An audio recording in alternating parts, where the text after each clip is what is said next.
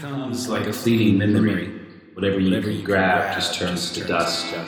Like eye contact with a stranger in a crowded room is a dream begging to be real. The passing note of a song, the glimmer of the shifting sea. You think you saw it, you think you see it.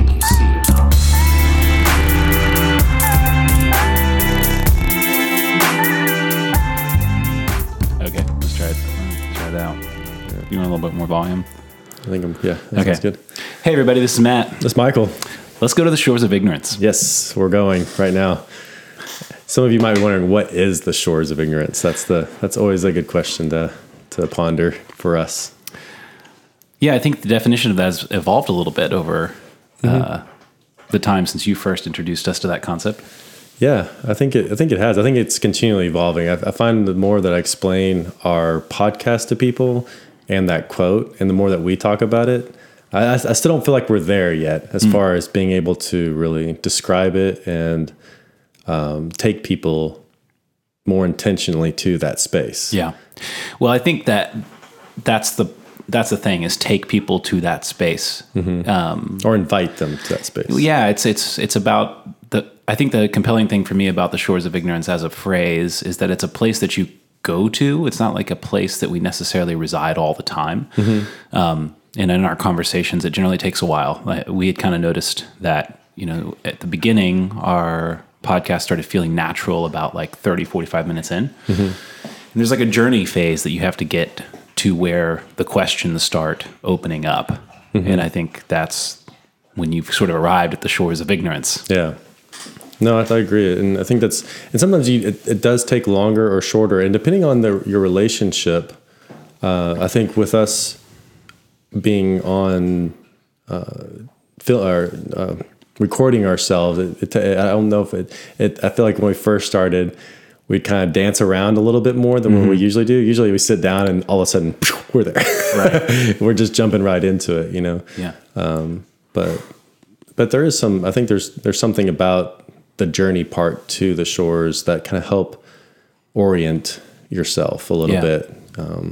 It's kind of like, when you meditate, there's a point where you kind of have to stop, breathe a little bit. It's like, unless you're like maybe a master meditator, you can just jump right into it. But there are some steps you have to take to kind of center yourself and kind of do some introspection. And sometimes I think with our words and kind of stumbling around a little bit, that kind of helps us get to that space. Well, there's this concept that has been super powerful and present in my head recently, which is this idea of speaking order out of chaos. And the fact that what is going on in your head is so vast and rich and deep that it's hard for us to understand ourselves very well, much less how to articulate the things that we're trying to say.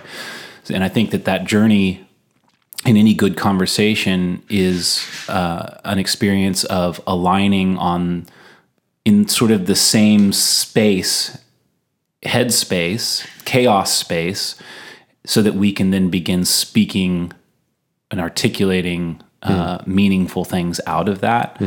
But it takes time to align first. There's like you were saying, there's a warm-up stage. Yeah.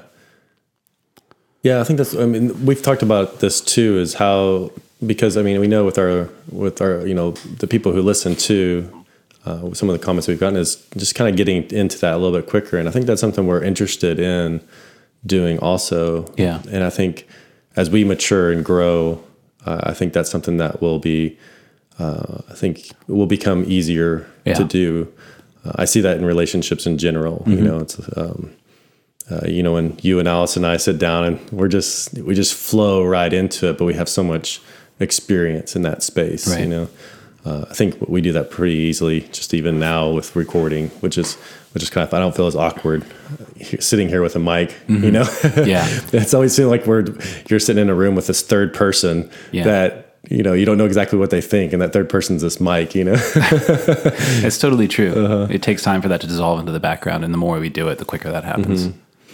But I really want to, now and as well as in each episode, talk about what that shores of ignorance means.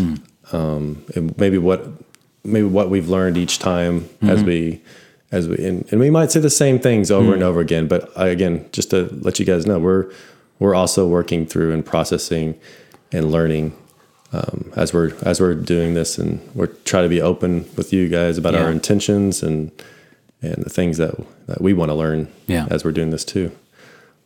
It just occurred to me, I didn't see the link until now, but that idea that I've been toying with, this speaking order out of chaos as it relates to what's going on inside of your own head, that is sort of a shores of ignorance analogy, because it is at the shore where you are confronting the unknown, the chaos unknown of the sea, and behind you is the land, which is what is known. True. And the shore is somehow the gray divide between the two. And you stand there, you can use what you know to confront and discover what you don't know. Wow, that's beautiful. That's why we named our podcast after it. It's awesome. God. But I mean, that's the process of conversation, I think, is trying to arrive together on that same shore so that you can together use what you know to confront what is unknown and ultimately create meaning, I think, or discover at least, which is a meaningful endeavor. Which is really interesting. So I also we both listened to Eric Weinstein, The Portal, and it's hilarious. Whenever he starts describing the portal, I'm going, that's the shores of ignorance too. I feel like there's this commonality of a lot of people are wanting to get into that space, that space beyond. And I think Eric Weinstein does a good job in his explanation of, entering into the portal, which is these new ideas, something different will come from the space. I think some of my favorite episodes, I walk away from our conversations sort of chewing on things, thinking about things that I wasn't before. Yeah, totally. And those are those moments, I think, that describe, you're right, both the portal and the shores of ignorance imagery. Yeah, it really does. Yeah. I wonder why Eric calls us the dark horse. Brett. Oh, Brett. Yeah. Yeah, the dark horse. I don't know. I don't like it. Yeah. It just reminds me of the Katy Perry song. Oh, really? I don't even, I'm not that cool, so I don't know. That's funny. Well, man, I know you want to talk about that Brett and Sam podcast, but yes. First, it's 2020. Oh, man. Isn't that crazy? It's wild. Yeah, that's I don't know if I want to look back or if I want to look forward. I've got lots of different thoughts on each one. Let's do a quick back and a longer forward look. Okay. Because, man, I have so many things I've been thinking about for 2020. Yeah. But let's reflect for a moment. Yeah. Well, first on the 2020, I don't even think of next year. I'm more decade oriented right now. Like this, for some reason, this transition into 2020 is I don't know, it was like the weirdest brag ever. Oh, I guess I'm decade oriented. Oh shit, that totally was, wasn't it? I'm sorry. Wow, no, I need to be called out. I love that it. was good. I loved it. No, but you should be. You should be. That's one of the things. Oh, you're I'm century oriented. So narrow-minded. New Year's resolution. How about I'm getting decade hot right resolution? now. I think I'm it's that third person. It's the microphone judging you. Microphone's judging me. Damn it. All right. No, but backwards. I think that's one of your, I was going to say talents. I don't know exactly a talent, but you do think in long periods of time when you talk about the things that you want to do and accomplish. And I think that I could stand to do that a little bit more myself. Yeah. Well, it's, I think I always tend to be, I do tend to think more like 3 to 5 is very comfortable for me. 10s, you're starting to get out there a little bit further. I think one thing in that same vein is being more present is something I'm not very good at. And so I think it's definitely a trade-off that if you are more future focused or you're able to think in longer time spans, I would guess that most people that are like that are not as good as being present. Yeah. And I think that's something I always have to work on. So I can maybe brag on one side, but then I have to like the kryptonite's on the other. You always have to compensate, right? It's the truth. I mean, everything has a price, Right. And just making sure that price is not more than you can bear. I think Allison she's more present than I am, so I feel like tempers me a little bit in that space, and also have a great staff that my directors and stuff, they really keep me grounded too. So I think maybe I'm just really fortunate I have people, and you're really direct with me too. So I think I've just surrounded myself with people a lot more stable, so that I can assume to be stable. You strike me as stable. I know, because you're my friend and you keep me stable. Oh, I see. But I'm floundering out there in the real world. It's like, that's the real me. Well, maybe we can trade some, because conversely, one of my big thoughts for 2020 is that I want to start making some longer term plans and goals. Oh, cool. Because the last several years of my life, I haven't really had any. I've had a couple of little goals here and there, but nothing long term. Nothing like you were saying, in the years range, 3, 5, 10 years range.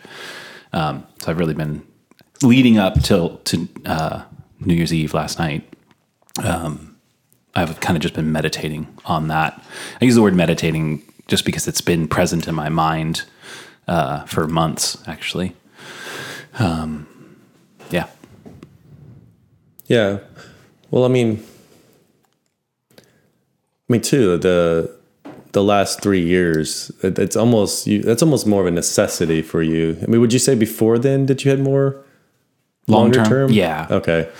So you had a season of that was something you had to really focus. Yeah, that's true. Well, right. The last 4 years of my life have been about more immediate survival-based goals and plans. Yeah.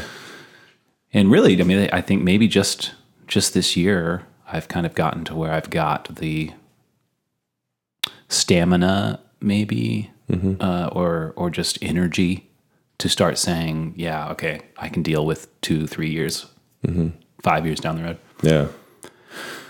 Yeah. I think that was something just seeing you orient from, work related to, really setting up a really healthy home for your kids, what you've done. And I think that takes a lot of focus and a lot of, a daily next hour, next 15 minutes, focus. Yeah, definitely. And I think over the last 2 or 3 years, seeing that you've really established a rhythm for your kids. And actually I will say my kids have been doing really well, and the last, and I'm saying this because I attribute some of this to them, like them getting a little bit older, becoming a little bit more self-sufficient, and honestly, just seeing them step into a new level of health themselves, I think has really allowed me to stop being sort of minute to minute focused, and have the space to sort of relinquish my grasp and control over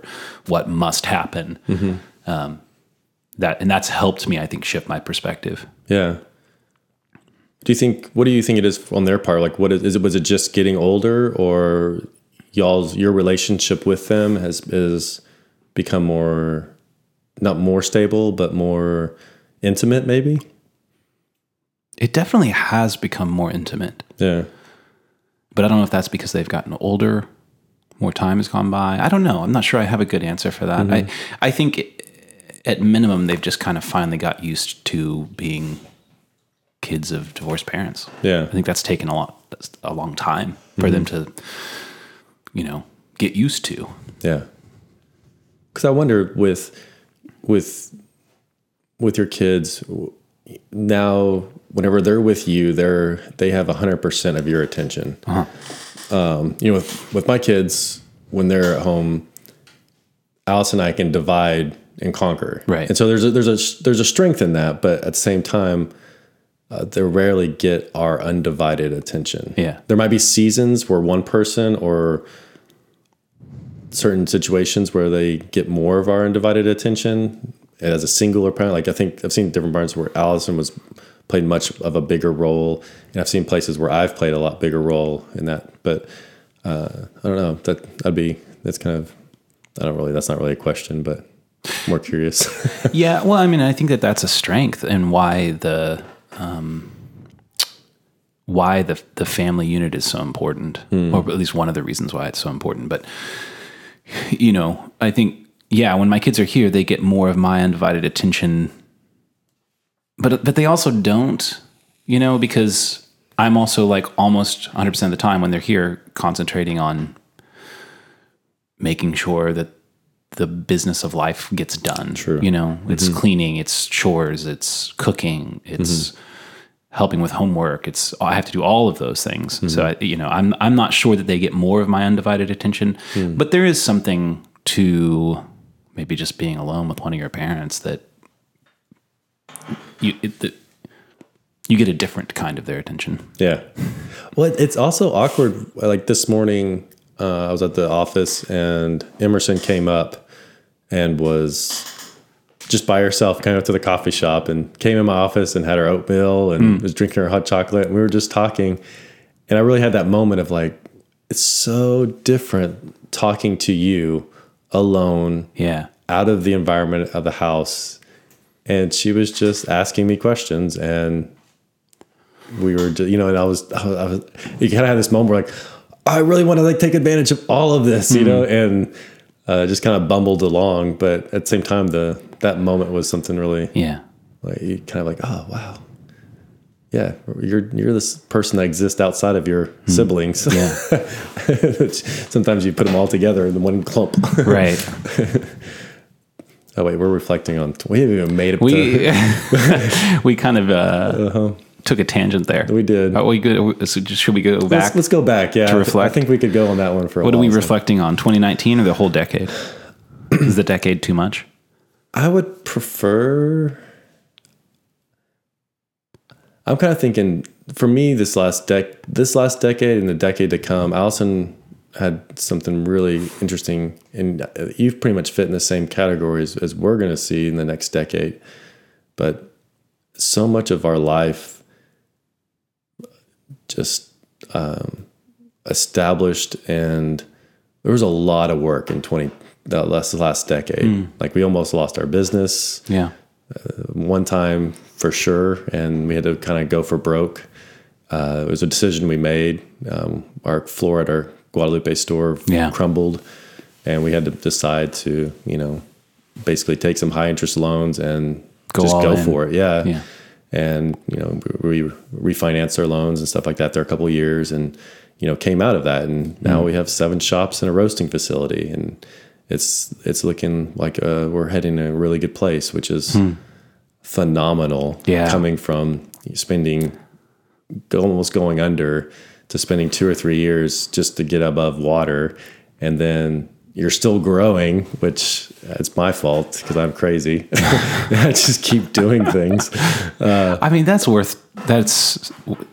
cheers to that. Yeah. I mean, just having sat with you through that whole process, that's just so amazing to reflect back and on those Fido Fridays when all of that Guad floor stuff was going on, the Guadalupe store. Yeah. And just how, it was stressful. Yeah. But now here you are. Yeah. And everything that was the worst. That's the most stressed I've ever been in my entire life. Yeah. Probably the worst part of my entire life so far. Well, so that's behind you. Yeah. So that's good. That was the last decade. So that was really, I'm having a lot of fun right now. My staff, I'm having a lot of fun growing with them and learning to be, for lack of a better word, CEO type. Right. To start seeing that I'm 42 now, and I do have things to teach and to give, as well as I'm continually learning, because as you teach, you also learn. So I'm having a lot of fun with we do a weekly meeting with our, upper management group, and just really have enjoyed just working through problems with them. And so I'm excited about that, kind of where that has come to. I feel a lot more directed, a lot more focused. Almost like I know what I'm doing. Almost, which is I don't. If you know what you're doing, then you might need to go see a therapist. But check yourself. Check yourself. Yeah. Exactly. But I wonder. I feel like a part of that. Well, there's something about spaces enabling things to happen. I think there's something like really fundamentally true, almost spiritual about that. You say the word spiritual, but that's not exactly it. It's like you opened the roasting facility, which is another goal that you had set years and years ago in the last decade, and then that happened. And part of that, it's not just the roasting facility. It's also that you have that training room, you have a conference room, you have your own nice office for the first time in forever. It's like, and having in that, the spaces for doing those things, I think really allows those things to happen. It's so much harder to do those things when there's not the space to do it. True. I mean, I felt the same thing. You know, my kids and I were living in a really small house for the last several years, and we just moved and got a little bit more space. And I feel like it changed everything. Changed the way that I thought about everything. Yeah. I'm just really, it's amazing what changing your space can do towards changing the way things are in your life. Which, it's interesting. I keep thinking about you and I and Allison. We had dinner a couple weeks ago, and we started talking about whether or not you should clean or make your bed. Oh, yeah. And I can't put that thought down. I keep thinking about reasons why, because we sort of left it as, well, it's a personality type thing. You know, so one thing's good for one person, another thing's good for another person. And I kept thinking like, nah, I don't agree. I don't think that's true. That's awesome. This is the question I had. My surprise question is like, what do you and I disagree about? Oh. So we don't have to jump into it right now, but this might be it. Maybe it is. Making your bed. Well, but this is my point. It's like, fuck you, man. We're not friends anymore. Wait, damn. This is a PG. Sorry. Is it? Are we PG? I don't know. We're no G. We're no G. No guidance. There you go. I love that, no G. No, but I feel like spaces matter. We're nogs. And if the bed isn't made, then that space is no longer usable. Well, I don't know. That's not exactly true, because Allison would disagree with me on that. Totally disagree with you. But it's tending to the space, which I think really affects the things that go on in the space. Yeah, it's interesting because in college, which is so weird, I always made my bed. Yeah. And up until the time I got married and moved in with Allison, I always made my bed. But I get up before Allison. Right. And so she doesn't make beds. And so I'm like, all right. Which is also like a fair position for her to have, because there's a lot of beds to make in your house. And like sometimes you just have to be like, you know what? I just don't make beds anymore. That's too much. I can't do that. Totally. Did you have to make your bed when you grew up?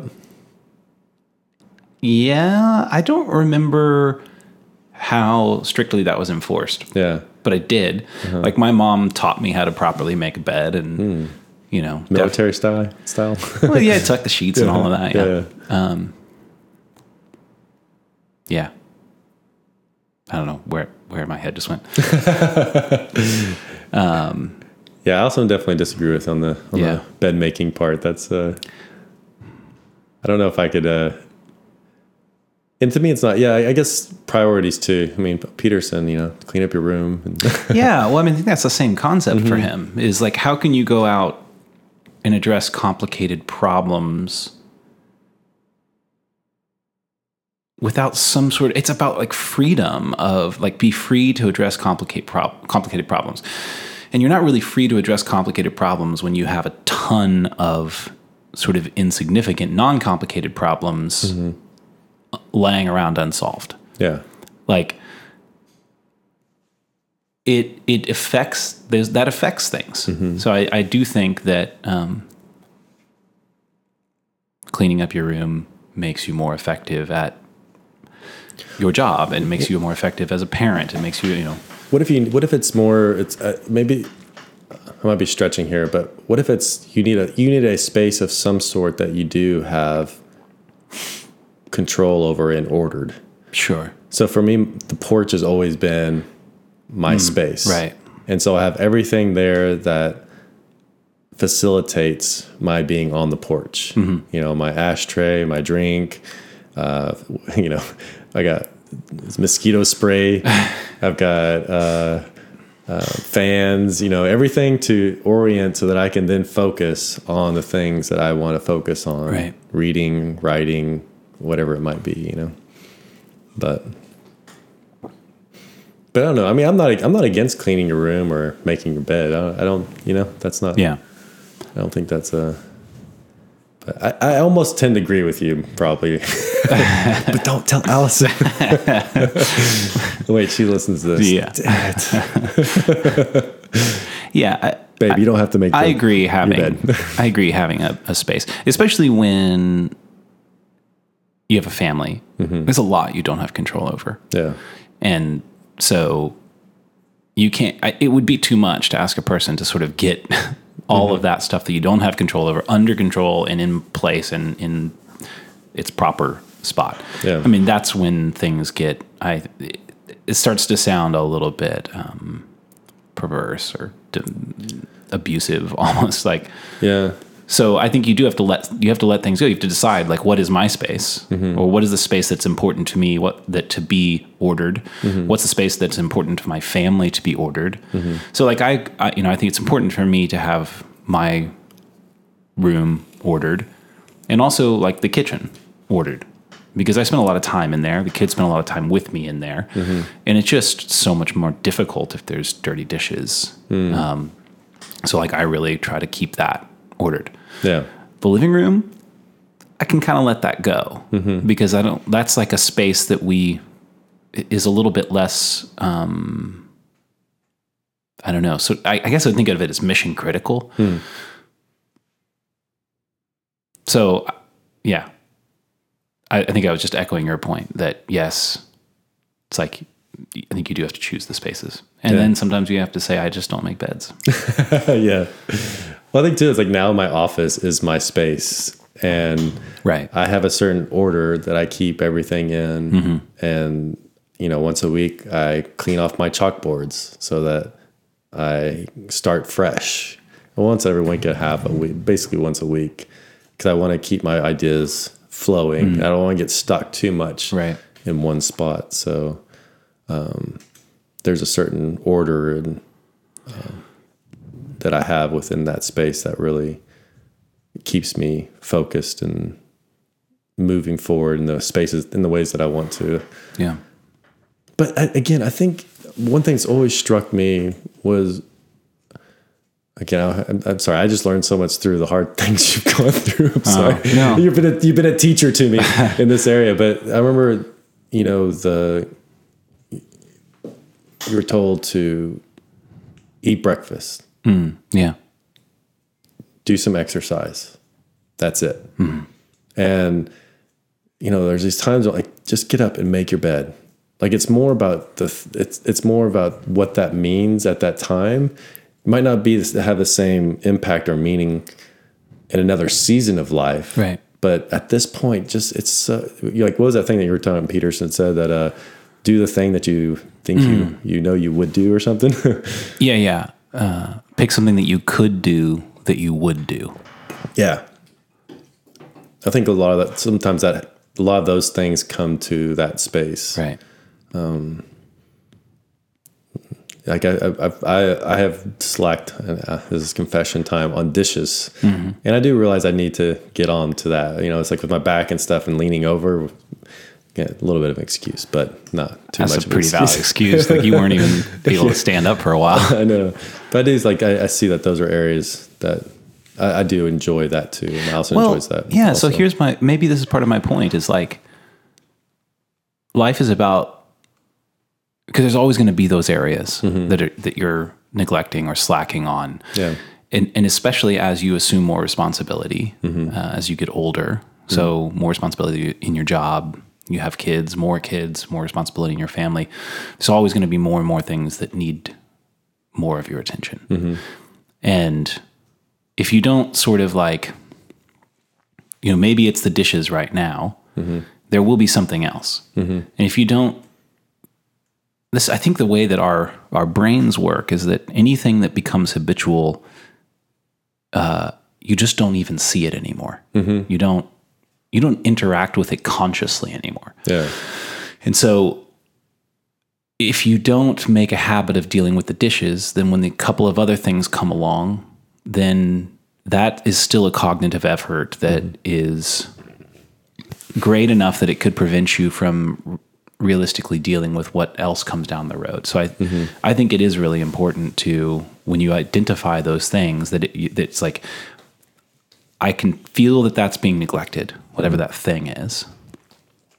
And so I need to deal with that so that I am ready to deal with the next thing, because otherwise too many of those things build up and you're completely out of control and beaten down by it all. And maybe that's a good test. So maybe the bad thing, it's about feeling that something is neglected for me, where I think Allison doesn't feel that way. She's like, I don't feel like that bed's neglected at all. I had a great night's sleep in it. It treated me well. I'm looking forward to getting back in later. Totally. Yeah. It's funny. We were talking about goals last week, and you were talking about some intermittent fasting stuff as well as, I'll let you get into those if you want to get into those. Sure. Well, that's an interesting point actually, because so the thing you referenced, eat breakfast, do exercise. At the time, what was told to me by the therapist that I was seeing was, get up, eat breakfast, do some exercise, even if it's just walking once around the house, like outside of the house. Those are your priorities. Nothing else matters. Those come above your kids. They come above everything that's going on. They come above work. And his point was, if you don't get that stuff down, you're not going to be here to even deal with the rest of the stuff. Yeah. And that was I was in a really bad place physically and emotionally.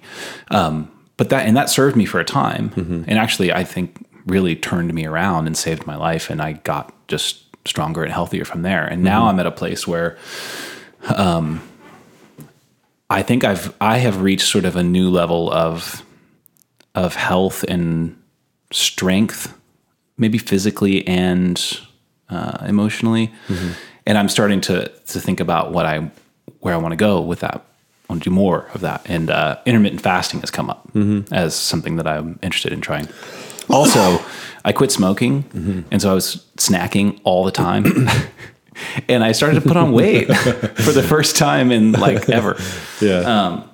And I was like, I don't want to do that. So I just decided to try intermittent fasting, basically just not eating breakfast. And that's been really good for me so far. It's been maybe a month, but it's a great example of the advice that was so important for me then doesn't necessarily hold anymore because the eating, the exercise, I do that regularly.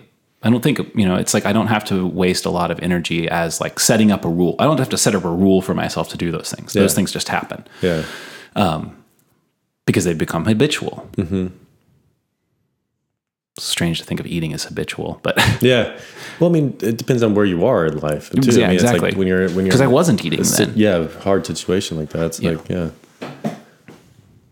because I started. I read this article in the Austin Business Journal about CEOs. I'll send it to you. It's really good. I feel like it does a good part of describing the tensions. Anyways, long story short on that, because that's a whole nother thing to get into. So I started blocking out my entire day into 45-minute, hour, or 15-minute blocks. Yeah. With different things I wanted to accomplish throughout the day. And so as I've been trying to follow the blocks, and do things within those blocks. It's been fascinating. Like I feel so free, which is hilarious because I don't like confining things. Yeah, you feel that's interesting. Yeah, you it feel really free even though you have limited your own freedom. Mm-hmm. Well, because I find that so it's coming out of this season of building and transitioning back into sort of vision and running the business. I was just finding myself always busy with stuff, and I wasn't accomplishing the things I need to accomplish that need to happen 3-6 months from now. Yeah. And so I was trying to figure out how can I do that, and I was like, well, if I just do work on this one project for an hour here, an hour here, and an hour here throughout that week, I'll have done more than if just like 15 minutes here, but I'm also doing all these other things. I mean, there's a time when multitasking is really good and stuff, but yeah. I feel like right now I'm in a season that I need to kind of reorient myself to focus on specific things at specific times. Right. Like I've got stretching in there, like meditating or kind of reflective type 15-minute slots, and some stuff like that. So I'm still in the middle of the experiment. So I might be like, when you first do something, you're like, oh my gosh, it changed my life. Right. And then 2 weeks later, you're like, this shit sucks. You first start something that you expect to be positive and you see any amount of positive response and you're like, it's life-changing. It's life-changing. Yeah. So I might be a little too excited about it right now. And next week, I feel like I'm enslaved by my schedule. Yeah. But yeah. That's good. I think that's really beneficial. I could probably stand to do that a bit myself this year. You were laying out all these things you had for January, and you got enough on your. I do. We'll conduct different experiments, and then we can in the next 2 or 3 months, then we can come together and we'll see which ones work, and then we can exchange. Right. Well, yeah, maybe so you can report back in a couple episodes on how your time boxed day is going. That's pretty cool, yeah. And I think one of the things for me is I'm considering taking the intermittent fasting and adding a day a week that I just don't eat at all. And this has, I think, less to do with health. I'm not really trying to lose any more weight. But I'm interested in what that might do. Well, one, to my body, but also to my mind. Yeah, because I've been feeling like there's some real value in limiting myself in several ways, and that's still just like a hint of an idea for me. I don't know exactly what all that means, but my interest has been piqued, so I'm going to try it. We'll see what happens. What led you? Like what leads you to? Or what examples are there that you have seen? Like, oh, okay, like Mahatma Gandhi, or it's like those sort of things that kind of like, okay, that makes sense to me. I'm going to give this a try.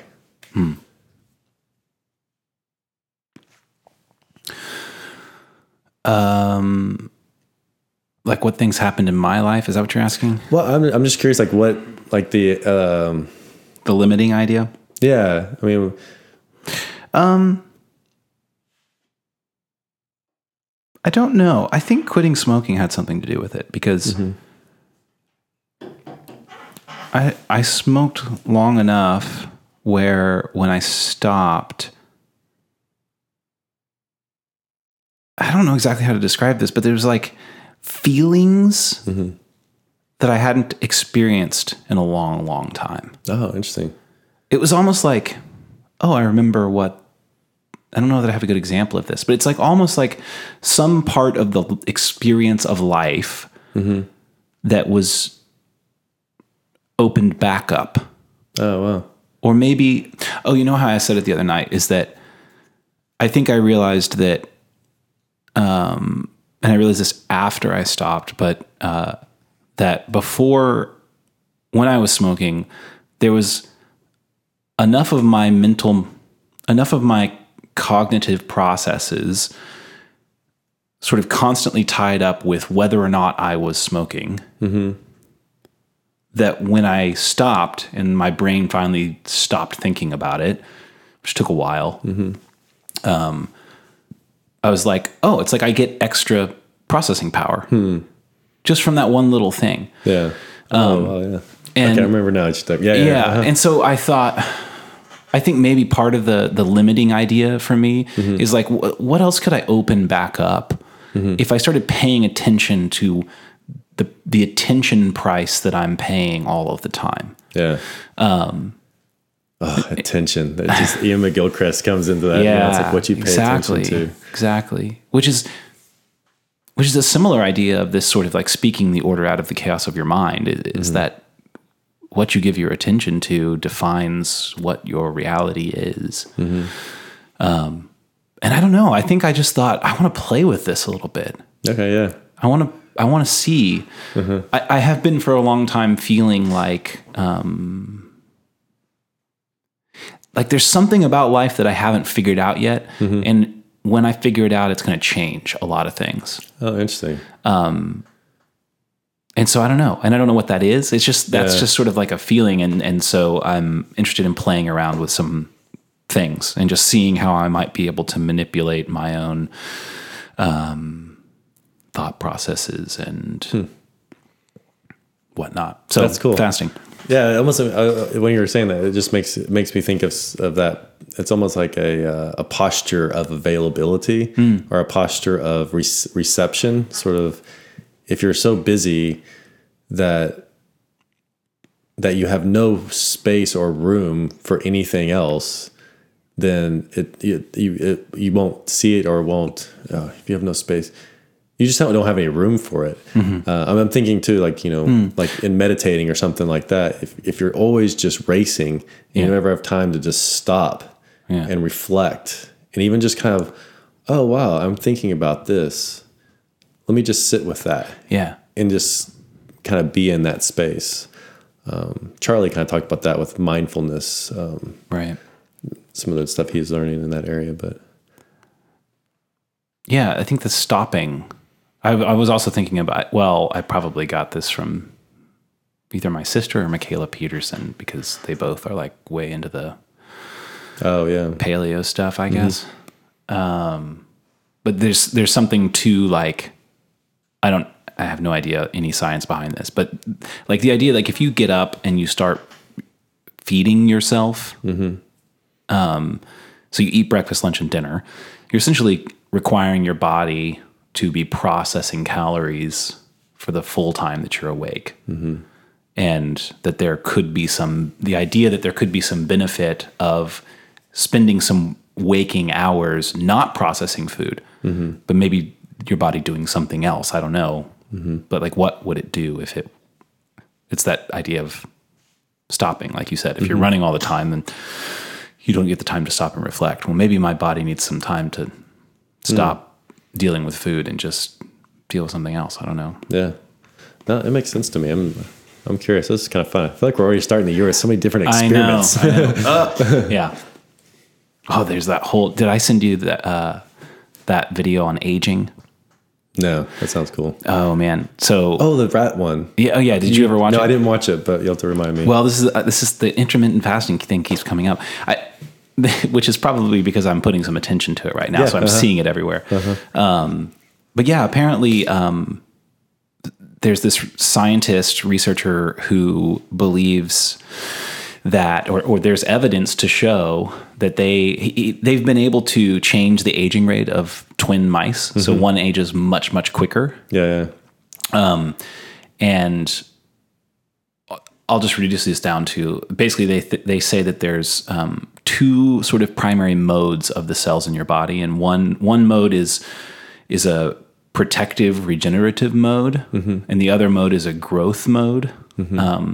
And which mode it's in depends on its ability to rebuild itself accurately from the DNA instructions when there's been any kind of damage. Okay. And it's more accurate, the rebuilding is more accurate in the protective regenerative mode or repair mode than it is in growth mode. Because in growth mode, it's just growing. I mean, we're kind of like that too. Like, it's like if you're in like fat healthy mode, you're not you're a little looser. I don't know. So you're like your cell's ability to follow the instructions properly. Because if you think about that, I don't ever reflect on this, but every cell in your body has a complete set of DNA instructions for your entire body. Yeah. And it's like, how does a nose cell know to be a nose, and how does a fingernail cell know to be that, or whatever? Well, it does. It knows what part of the DNA to read. So anyway, keeping yourself in that mode is helpful, and as far as decreasing your aging. And apparently he thinks he might even be able to reverse it in some ways. But keeping yourself in that mode, they recommend high-intensity interval training. So calisthenics, running, things like that. And intermittent fasting, keeping yourself sort of hungry for periods of time rather than fat and full. The other one that they recommended is keeping yourself uncomfortably hot or uncomfortably cold. It's so crazy. It's like goes against everything Western, what we've really aspired to. But it makes sense, right? Like it's basically expose yourself to adversity. Like you need a little adversity. Yeah. And we've talked about this before that didn't you say that even your, there are parts of your genes that won't be opened up and expressed until you experience some amount of adversity? Yeah. Man, I will talk out of my ass on that one, but it's there's also like the idea of synapses too, and like in firing differently, and someone a lot more intelligent than me. And I've watched a few people talk about this stuff. So I hate to even like bring it up, but yeah, there's some stuff with how certain amount of stress is healthy for you, and development and growing in different skills and brain development. And I mean, obviously it sounds also there's some health benefits to being under a certain amount of stress. Right. Which also makes sense though. You think about our growth, just as a species too, just the healthiness. There's this guy that, at dinner with, Dave, he was just talking about how whenever cultures get too comfortable, they don't have those stress elements. That's usually whenever cultures start to crumble. The Roman Empire, the even it's a little bit of our Western. We're just getting too comfortable, and the things that we argue about is just almost kind of silly in some regards. And some of it's really important, and don't get me wrong, but sure. I mean, well, okay. Yeah. Adversity, it has a uniting effect on people. So I think it is a lot harder for a country to argue and disagree over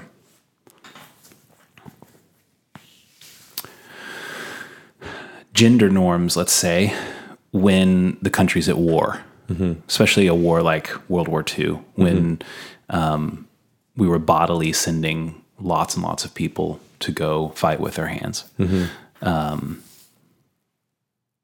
That requires that the country unites towards that purpose and puts other things secondary. And when we don't have adversity that is uniting us, and this could be true of a country, it could be true of a community or of a family, we don't have something uniting us, it's a lot easier to start picking at one another. True. I use that example thinking specifically about my kids. It's like if there's not something we're all actively engaged in, that everybody is interested in accomplishing something. So it could be playing a game. We're just driving in the car.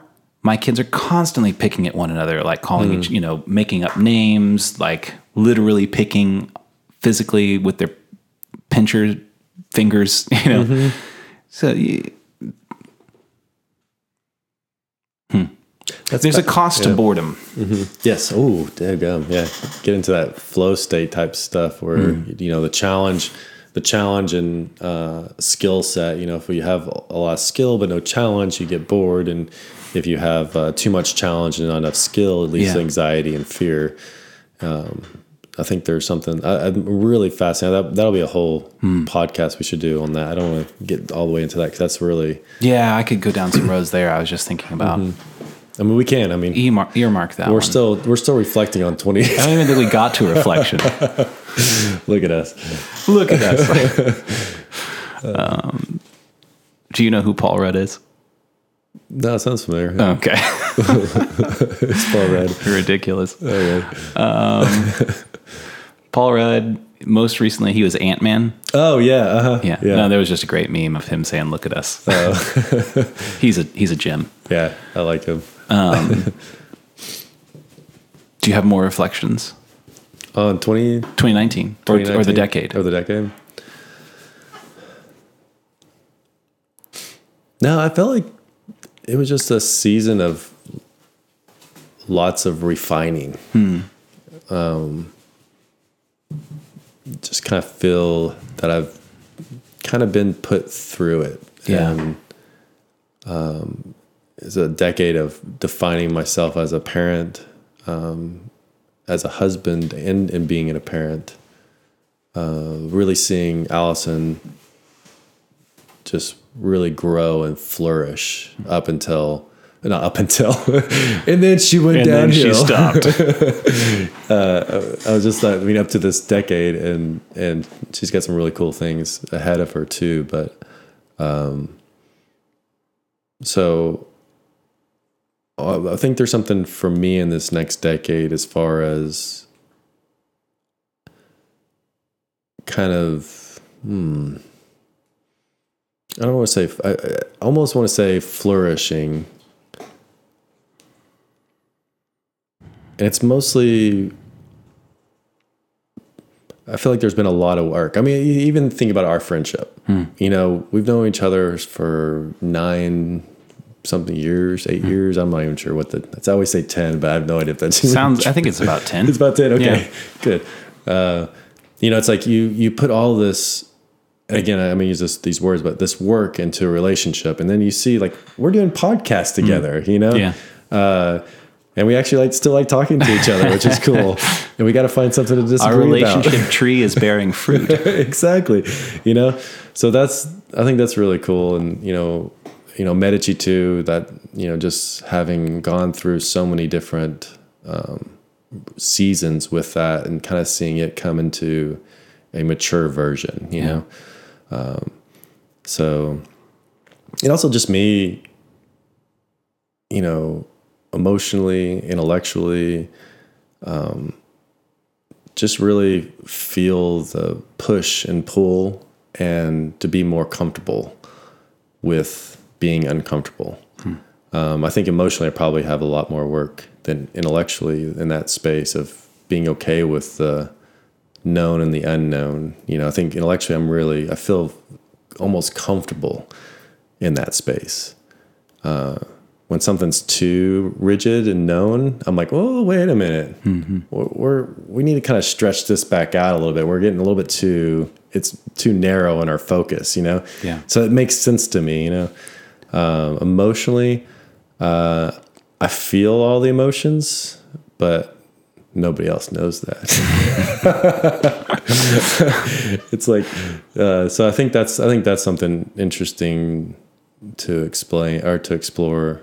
I still don't know what that means though. I mean, like Allison, like you really see the emotions. Yeah. And I think that's, and a lot of it's really healthy too. I really do admire that, you know? I even think you're even more emotional than I am. And I think that's cool. So how do you see that? You.